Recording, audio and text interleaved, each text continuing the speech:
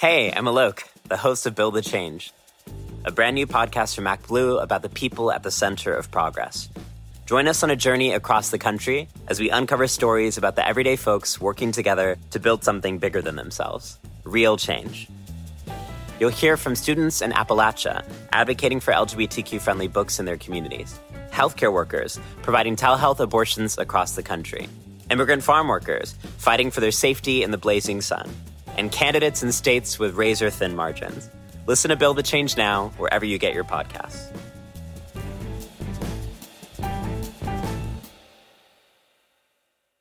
Hey, it's Danny Pellegrino from Everything Iconic. Ready to upgrade your style game without blowing your budget? Check out Quince. They've got all the good stuff, shirts and polos, activewear, and fine leather goods, all at 50 to 80% less than other high-end brands. And the best part? They're all about safe, ethical, and responsible manufacturing. Get that luxury vibe without the luxury price tag. Hit up quince.com/upgrade for free shipping and 365-day returns on your next order. That's quince.com/upgrade.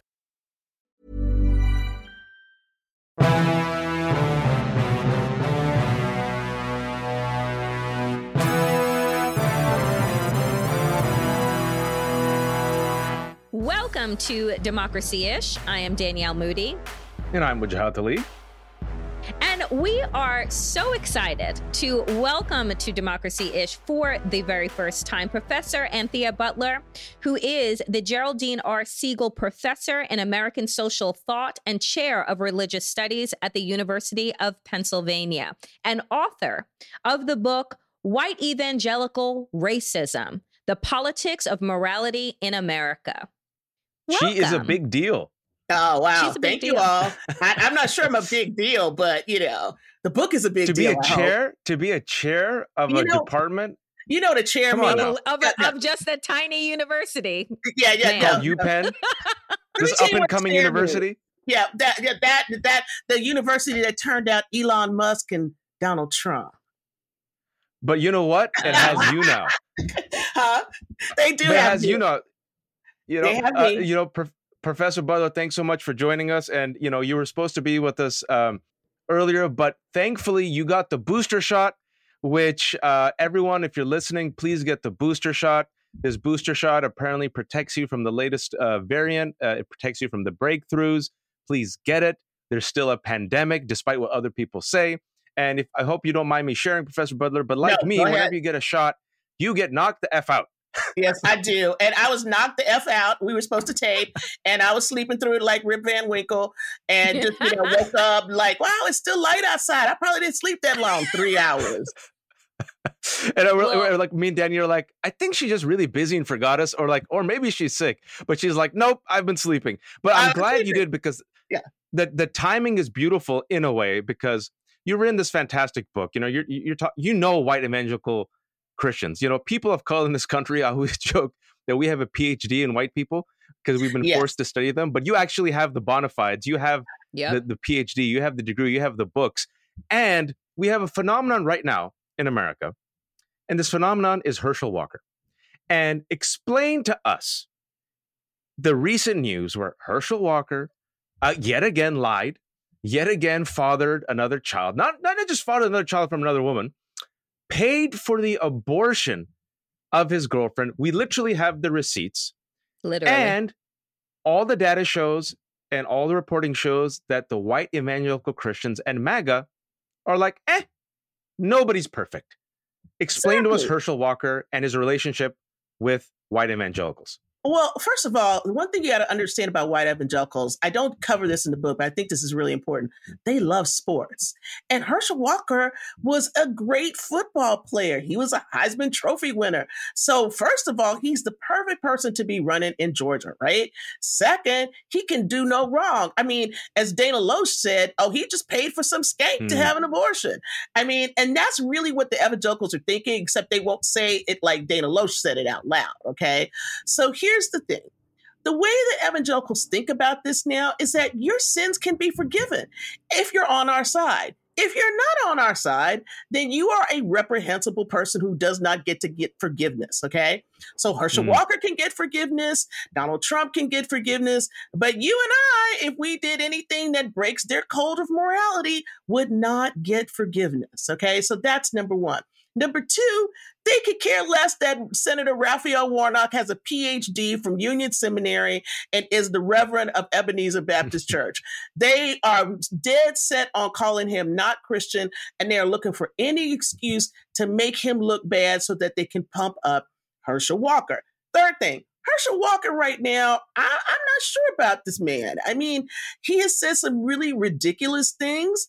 I am a football lover, but I'm starting to think that, I know that CTE is real, but I'm just wondering what is going on with him. I have to be honest and say that out loud, because I think that his mannerism is to do whatever he does to please white people. And in this particular case, he is dead set on pleasing his white handlers who have brought him into this race and made him think that he could win.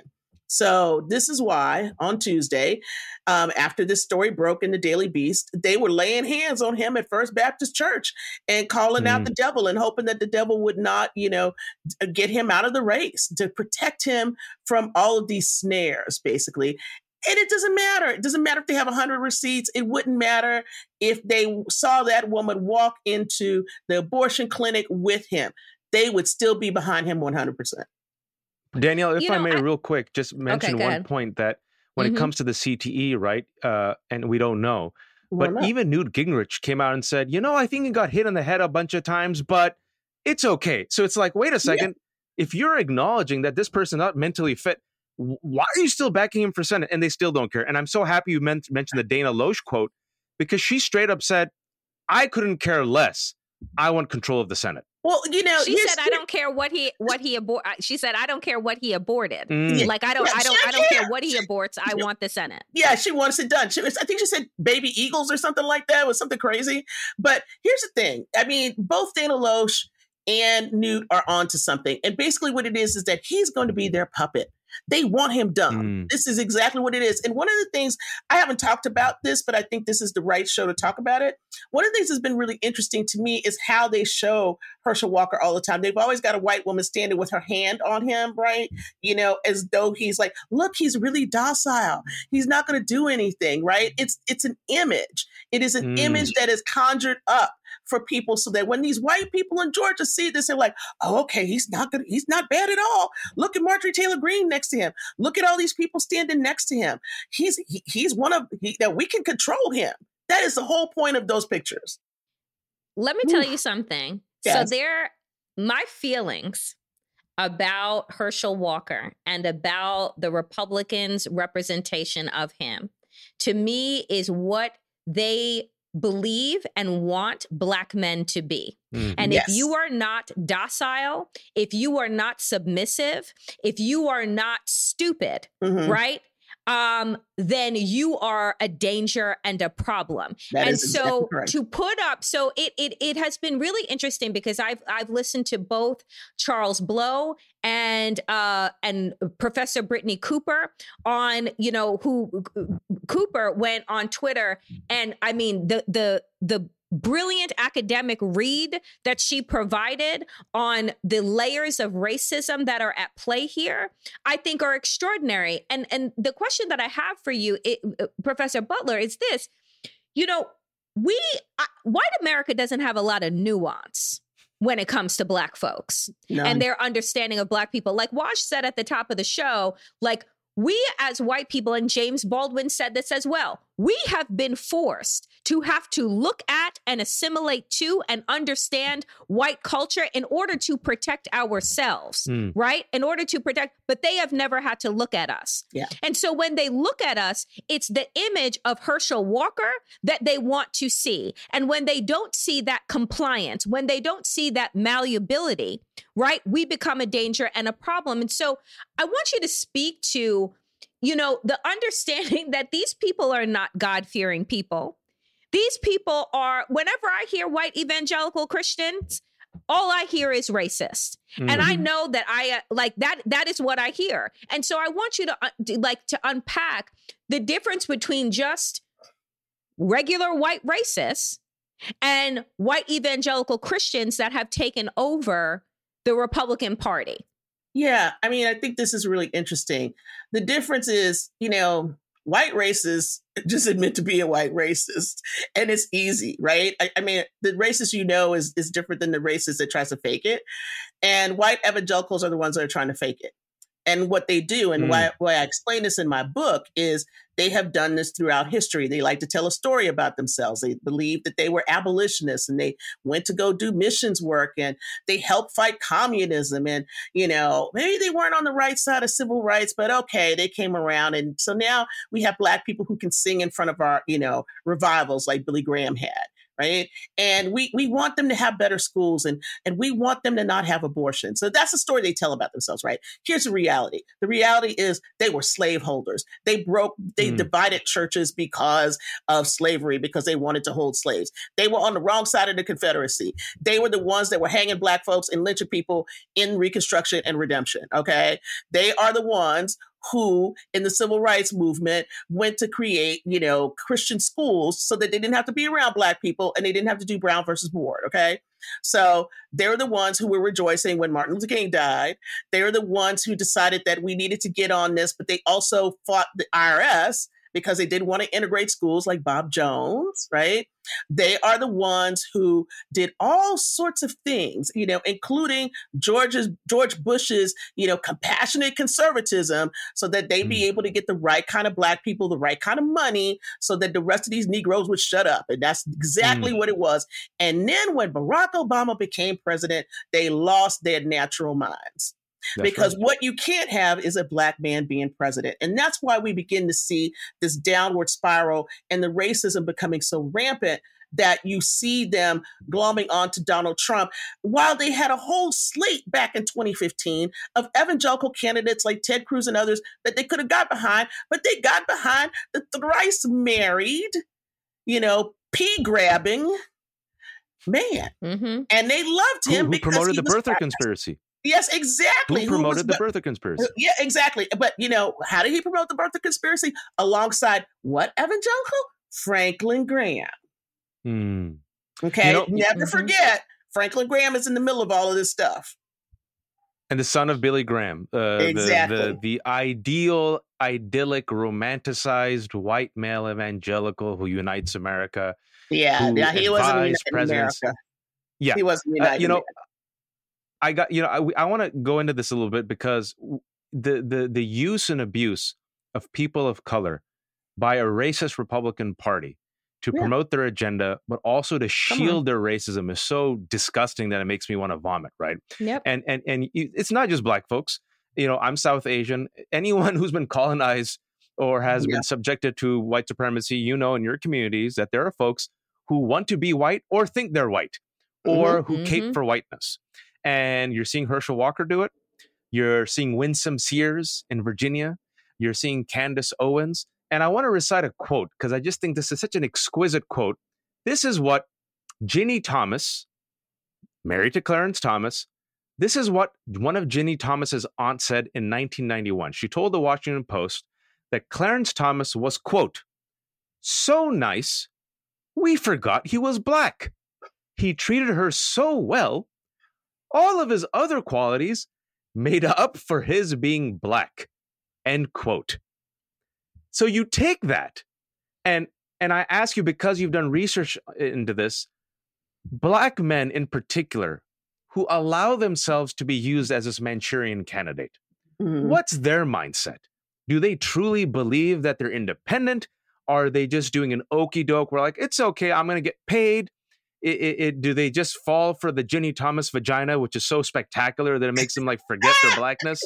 I'm sorry. I literally just threw up in my mouth. What in the world? I might have to quit this interview because my eyes just went into crosses right now because I don't want to think about that. What's a hot Ollie? That was a bridge too far for me. So we're gonna go back to the other two because I do not even. I mean, no.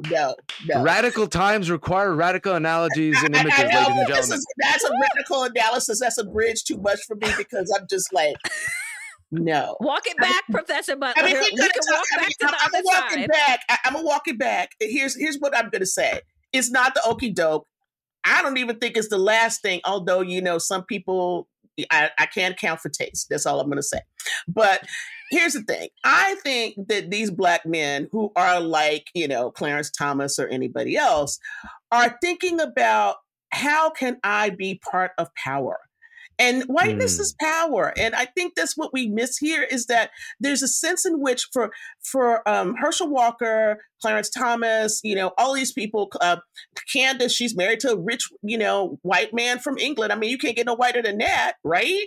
A rich British guy. I mean, that's like the epitome of whiteness, right? She didn't even go for an American dude. She went for a British dude.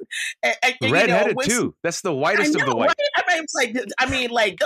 That's the white genes, and gonna beat every piece of Black gene out of that baby that they had. So anyway, here's the thing. What you have to realize is that people do this because they want to be accepted.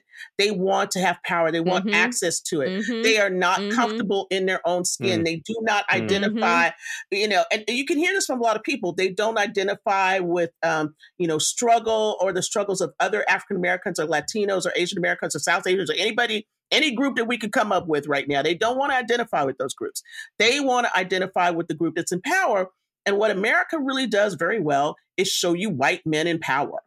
And so Clarence has risen to this point, which he was able to, get into the Supreme Court despite, Anita Hill telling the truth about him.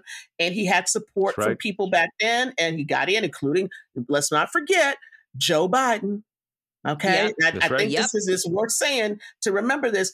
And so now what we have are people who are making clear choices about this. So when you see somebody like Kanye come up and put Black Lives Matter on a t-shirt, he's not even subtle about it. He's just basically saying, yes, to me, that this is what matters in life. And that's it.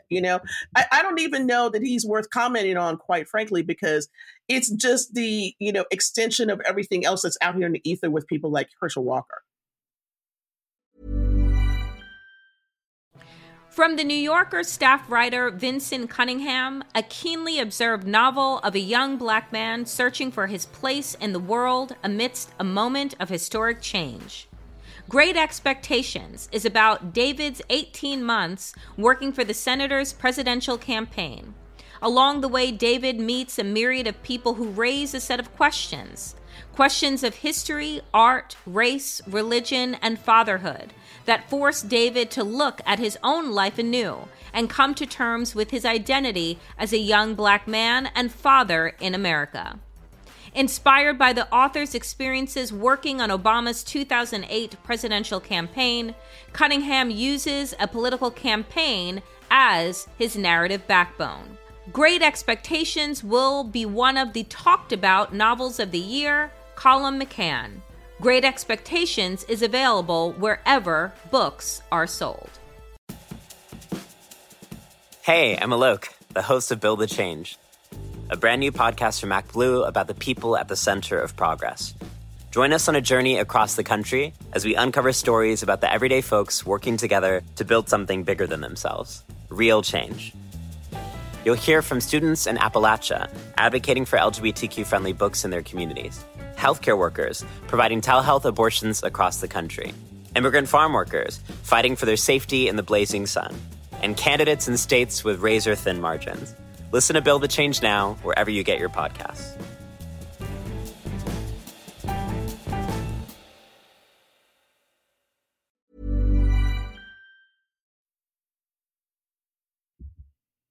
Is there a way, Professor Butler, because I refuse to waste time on Kanye West. I gave up wasting time on Kanye West when he told the world that slavery was a choice. Exactly. And I wish the ancestors would have come down and handled him in the way that they should. I still think they are going to. Don't. Sometimes they wait a while till they get you. Sometimes they wait. You're right. But let me say this, that what I find really troubling, though, is we know these things to be true. Mm-hmm. We don't fall for the rope-a-dope, but the masses do. Because the messaging and the delivery that white evangelical Christians have and the Republican Party has resonates. in your opinion, because for me, it's like, it's not that nuanced, right? Like I'm a student of history, and somebody that is interested in how religion has been used as a ploy to control the masses, right? Like that is something for me that I am interested in. But for regular Americans, how is it even possible to break through this kind of concrete thinking? And I say concrete because it doesn't matter who Reverend Warnock is. It doesn't matter who Barack Obama was. They are picking from the bottom of the trash bin and saying, you are anointed because we want power. Is there any way for us to be able to break through to regular people, maybe not to them, but to regular folks, and say, you see what they're doing here? You see what they're doing here? I think the problem is two things. One is low information, where people don't listen to news. They're not listening to your podcast. They're not, there are some of us who are really in these streams and try to pay attention to what's going on around us. That's number one. Most people get their news, unfortunately, from Facebook or Instagram, okay? They're reading these kind of pop culture things where things get said in a soundbite and they're not explicated. They're not put out in ways that people can understand or want to spend time with. So the thing that you're up against here essentially is on the left, you have Democrats and others who don't know how to do messaging. I mean, Democrat messaging sucks, all right? Let's just be real, okay? It really does suck. But on the right, what they have is echo chambers and layers and layers and layers of media that amplify each other. It goes from the blog to to Twitter, to the things they have in colleges and universities, to their masses, and it goes up the food chain to Fox. And so their messaging is always on point. They say it's snappy, it's on time. And evangelicals are part of this because they fuse their religious ecosystem in with this right-wing media system. And so those two things work together very well. You don't have that kind of messaging on the left. It doesn't work that way on the left. And so we're always left with trying to catch up to what is happening on the right, because basically they already have their messaging. They got their marching orders. They have been out there, and the message is on point all the time. Professor Butler, you and Danielle are talking about the fact that people aren't aware of what we're facing, right? The threat that we're facing. And we've talked about on the show before, the threat of Christian nationalism, fascism, right? The end game for these people. Dana Loesch said it, don't take our word for it. Me and Danielle have the curse, like most people of color, of being right. And we're like the brown and black Cassandra instead of being rewarded. I always joke, we're like, if we were Paul Revere, we would be warning America. Instead of like rewarding us, they'd shoot us from the horse. They'd be like, you know what? They would repossess the horse from us. Okay. Let's just be real. Okay. They would take the horse from us and then shoot us. But exactly. You wrote a book on this. This book came out last year. I recommend everyone read it. And I want to give you a quote. Well, specifically, I want to give you a data point just from this month. All right. Check this out. 61% of Republicans polled by Politico said they are comfortable with the United States being called a Christian nation. Now, what does a Christian nation look like to them? Can you just map it out for our listeners? If they get the power, what will this country become? Let me tell you what it looks like. It looks like mostly like what the Trump administration looked like. It's a lot of white people, a lot of white men, a few white women, chosen ones, handpicked people in positions of power, whether that is from your school board to your mayors to your local, state, national governments. No abortion, no same-sex marriage. It's also no immigration. So the borders will close. You will not be able to get proper health care. They will start to strip away your Medicare and Medicaid and all the rest of the things you have.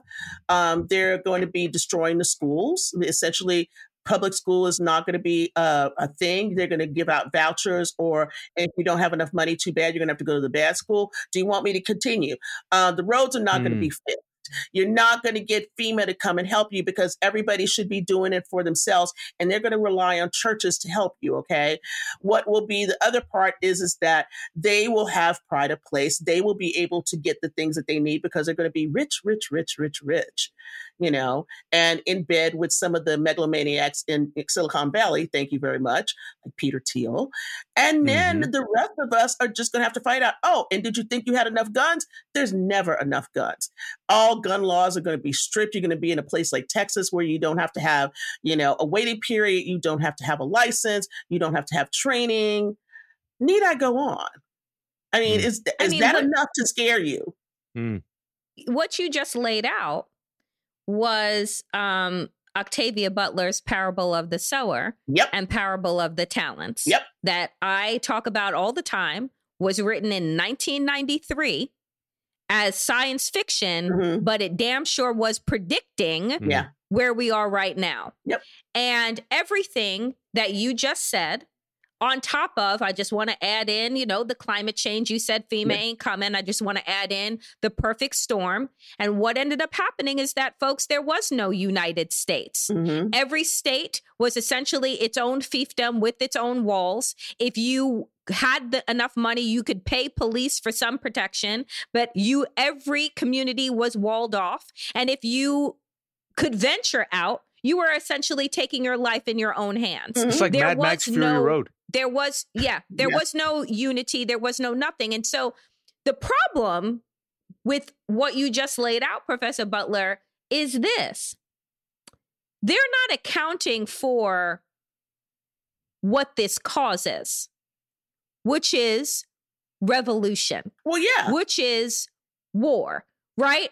And what they're banking on, in my humble opinion, but I want to ask you, that they will have enough power that the ends will justify the means. But I think that they are underestimating the will of the people, because even apartheid ended, right?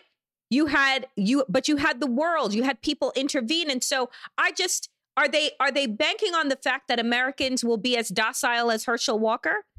No. Are they thinking that they have enough guns on their side, so it won't matter? They have enough guns, and they have enough military, and they have enough of the police. See, this is not about them thinking that. Actually, as a matter of fact, one of the things you should really realize is that in this kind of dystopian world that we see them in, they're still very fearful. The fear is what drives all of this. I think this is one of the most important things that you can understand about evangelical Christians. They're fearful. They're fearful of what they think the end time is going to be. They're fearful of Black people. They're fearful of anybody coming for their stuff. They live in fear constantly. And so when you have fearful people make stupid mistakes, right? And so while they don't expect revolution to come, they expect that they will be able to handle anything that comes. This is where they overestimate themselves, right? And so whether we look at what's happening right now in Iran, or what happened, during apartheid, or any other place where people have risen up and tried to push back against authoritarian governments, they're hoping that everybody will just go along with them because they're right. And when they don't go along with them, they will be able to just, go send them to see Jesus.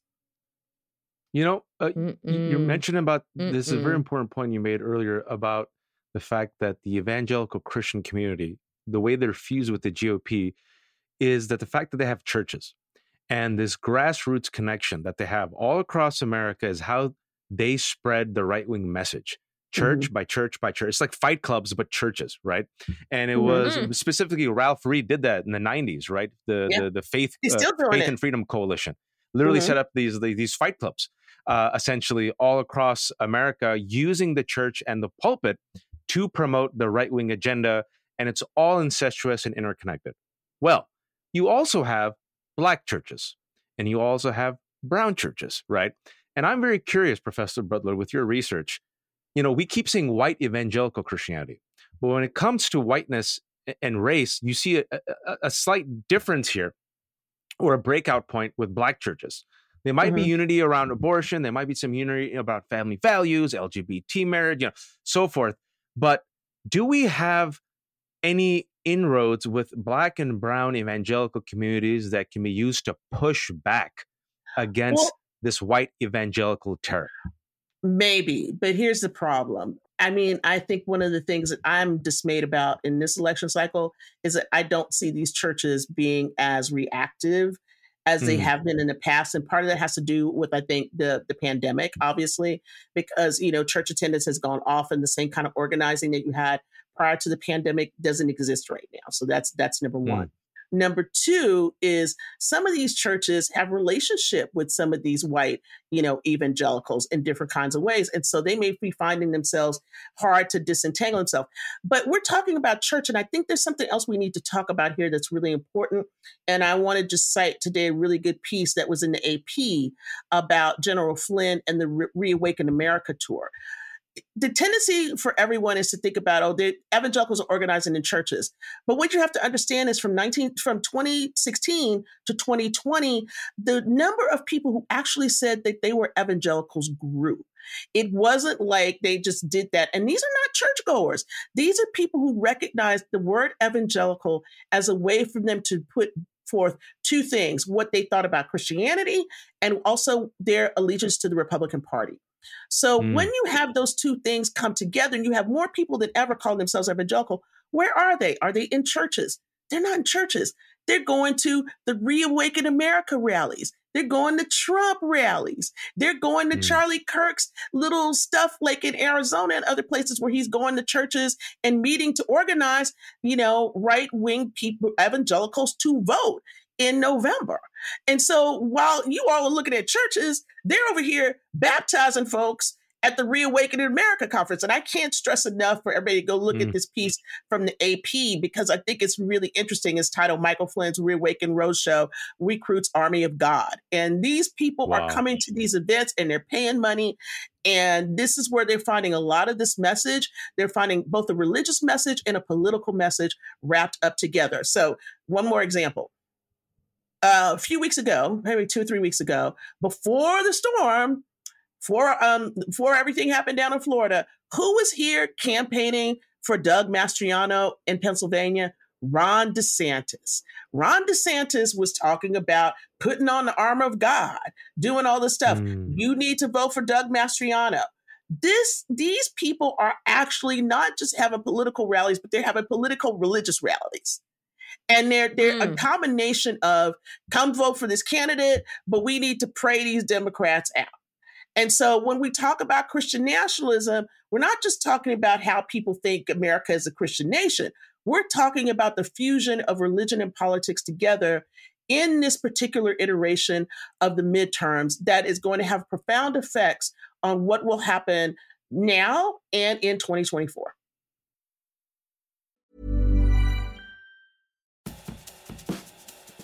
Hey, I'm Alok, the host of Build the Change, a brand new podcast from MacBlue about the people at the center of progress. Join us on a journey across the country as we uncover stories about the everyday folks working together to build something bigger than themselves, real change. You'll hear from students in Appalachia advocating for LGBTQ-friendly books in their communities, healthcare workers providing telehealth abortions across the country, immigrant farm workers fighting for their safety in the blazing sun, and candidates in states with razor-thin margins. Listen to Build the Change now, wherever you get your podcasts.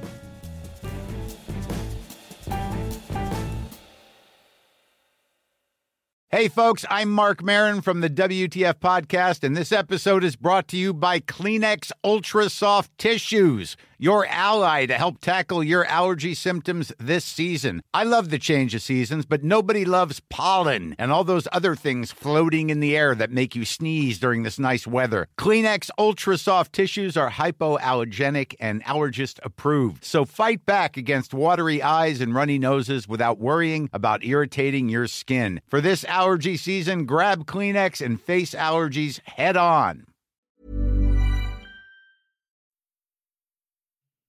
You know what makes me terrified, aside from every single thing that you just said? Yeah, that wasn't enough for you, Danielle? Okay. Because there's one more thing that makes me terrified, which is, when you say that your enemy is infused with Satan and the devil, then you can justify any type of violence that you put forth, because it isn't, you're doing the Lord's work. I'm going to beat the gay out of you. I'm going to beat the black off of you. because you said it earlier, Professor Butler, you said the stories that they tell themselves. When you tell a narrative going back to the time of slavery and the slave trade in this country, when you tell a narrative about Black people, not in their minds, not being people, but Black being the mark of sin, then you can justify whatever it is that you do to those people, because what you're trying to prevent is the spread of sin and the devil coming into your home and coming into your community. So this rhetoric that they have that spawned out of QAnon really didn't spawn out of QAnon. They're picking up on what they were using, how the Bible was used as a tool to justify enslaving human beings and the brutalization and the torture, because I'm trying to align them with the Lord. And sometimes that comes with force. It's why in the midst of slave encampments and the colonized nations, they had churches. They had churches in the middle, right? Yeah. And so, if that is the mindset, Professor, how is there a way to fight back against that? Because basically where we are marching towards is when Marjorie Taylor Greene stands up in a rally and says, Democrats want to kill us because they are evil. Where you go from there? Because statistics, facts, and bullet points ain't gonna fucking work. And not when you late just September, call the president of the United States the devil. That was just recently, late September. Let me be very clear. You were going to see some more stuff. 1-6 was not an anomaly. It's not a one-off. Let's put it like that. Let me just make it real clear. It's not a one-off. It's coming again. How it comes, I don't know. But we've had these times in American history where we've had people, go off the deep end who have been religious. I think about the Bundys or, Waco, which was problematic in and of itself for a lot of different reasons. I think that what we're going to see is a way in which, there is going to be something that gets triggered, that because of this kind of talk, something is going to spill over to the edge. We're already seeing it. I mean, the guy who came to the pizza parlor in D.C. for Pizzagate, we already have QAnon people. There's a whole Reddit about people who have gone absolutely batshit because of QAnon and killing their families and shooting people and stuff because they're into conspiracy theories. We're not talking about people who are holding on to reality. Their reality is split between, this temporality and what they consider to be a spiritual battle. And so when we're talking about spiritual warfare and all of that stuff, what you think is happening out here in the unseen realm is also happening to them in real life, in real time. And so what I'm fearful about is people who are going to take what they think is happening out here and bring it down here to, real deal, messing with people and, thinking about how they want to get candidates. I mean, we could see it all over the 1-6 insurrection. So I think, if you really want my blunt assessment of this at the end, I think that the media is ignoring what is very much a seditious kind of talk. Maybe not sedition towards the nation, but definitely violent rhetoric from politicians and others. I hope Marjorie Taylor Greene doesn't win. But here on the other hand, we already have over 200 candidates who say they will not recognize the end of the election because they haven't even recognized that Biden won. They still think that Trump won. They think that was a lie in 2020. So I think people should be girding themselves up and getting ready for a lot of really crazy stuff in November. And, I hope I'm wrong. I would be happy to come back and say, I was wrong. Everything went okay. But I think the only defense against this is to say, this is a democracy and we're going to fight for democracy. And democracy is what this nation was founded on. And that's who we are. And those white men that you all keep referring to, the founders and the framers, did not want what you want. We don't have a king. We don't have a queen. We have 3 branches of government and they are supposed to be equal.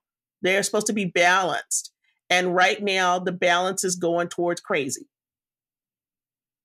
I don't think you're wrong. That's right. A majority of Republicans who have won their races are promoting the big lie.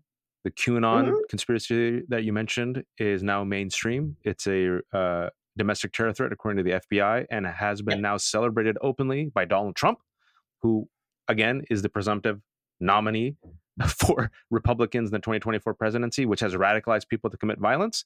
And this is all happening right now, right before the midterm election. But I do believe, and I think on this show, we try to make the case for building what we call a multicultural coalition to fight back, to protect our democracy. And I believe, and you might disagree with me on this, Professor Butler, but I wanted to ask you our final question, is I believe faith communities and or people who do believe in religion are part of this coalition. And I can speak as a member of Muslim communities in this country, many of them who vote Democrat. I see how some of them get swayed by the right-wing messaging, especially on culture war, family values, faith, LGBTQ. And when you mentioned Democrats failing when it comes to messaging, I think they also fail when it comes to even reaching out to voters that they can win over in Black and brown religious communities. So the final question I have for you is, if you were in charge of Democratic outreach and messaging to win over or to attract some of these voters, whether it's through fear, inspiration, hope, selfishness, whatever it is, what would you tell them to convince them to vote for Democrats against this threat of Christian nationalism, which I think we all agree is a fascist threat breathing down our neck? Yeah, I think I would say a couple of things. One, I would say, if you have children, you want to leave something for your children. You either came to this country or you were born here, and your parents or your grandparents came here, however they came, because they were in hopes of something different happening, right? For those of us who are African American, whose relatives were enslaved, we have to understand that they built this nation. Everybody had a part of building this. And so we can't let people who believe that they should take everything that your parents and your people and we have worked for and use that in the service of creating a theocracy that was not meant in the first place. That's number one.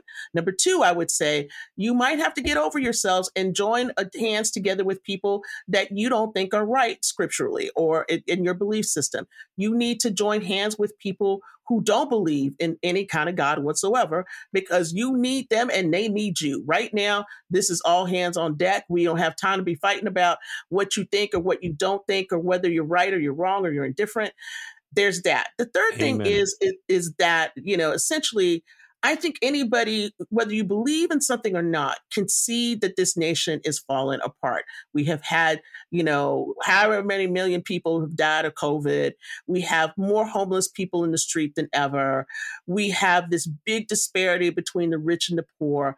And somehow basic human rights and basic human needs about shelter, food, education, gainful employment should be things that we could all come together on, because those are things that help create balance in a nation. And right now, we don't have all of that. And right now, this is very imbalanced. And there are a group of people who believe that they are the only moral arbiters. Morality doesn't also have to be connected with religion. And I think this is really important for people to understand, is that these people have told you about morality, but they're immoral. They're not moral. And so, and they're willing to sacrifice whatever they think about morality in the service of gaining power. And so we have to think about how our communities are going to be run, how our children are going to live, how we could leave something for the next generation, because right now is looking pretty bleak. Professor Anthea Butler, thank you so much for making the time for Democracy-ish. That is it for us here on Democracy-ish. I am Danielle Moody. And I'm Wajahat Ali. And be sure to pick up Professor Butler's book, White Evangelical Racism, The Politics of Morality in America. We'll see you next week, folks.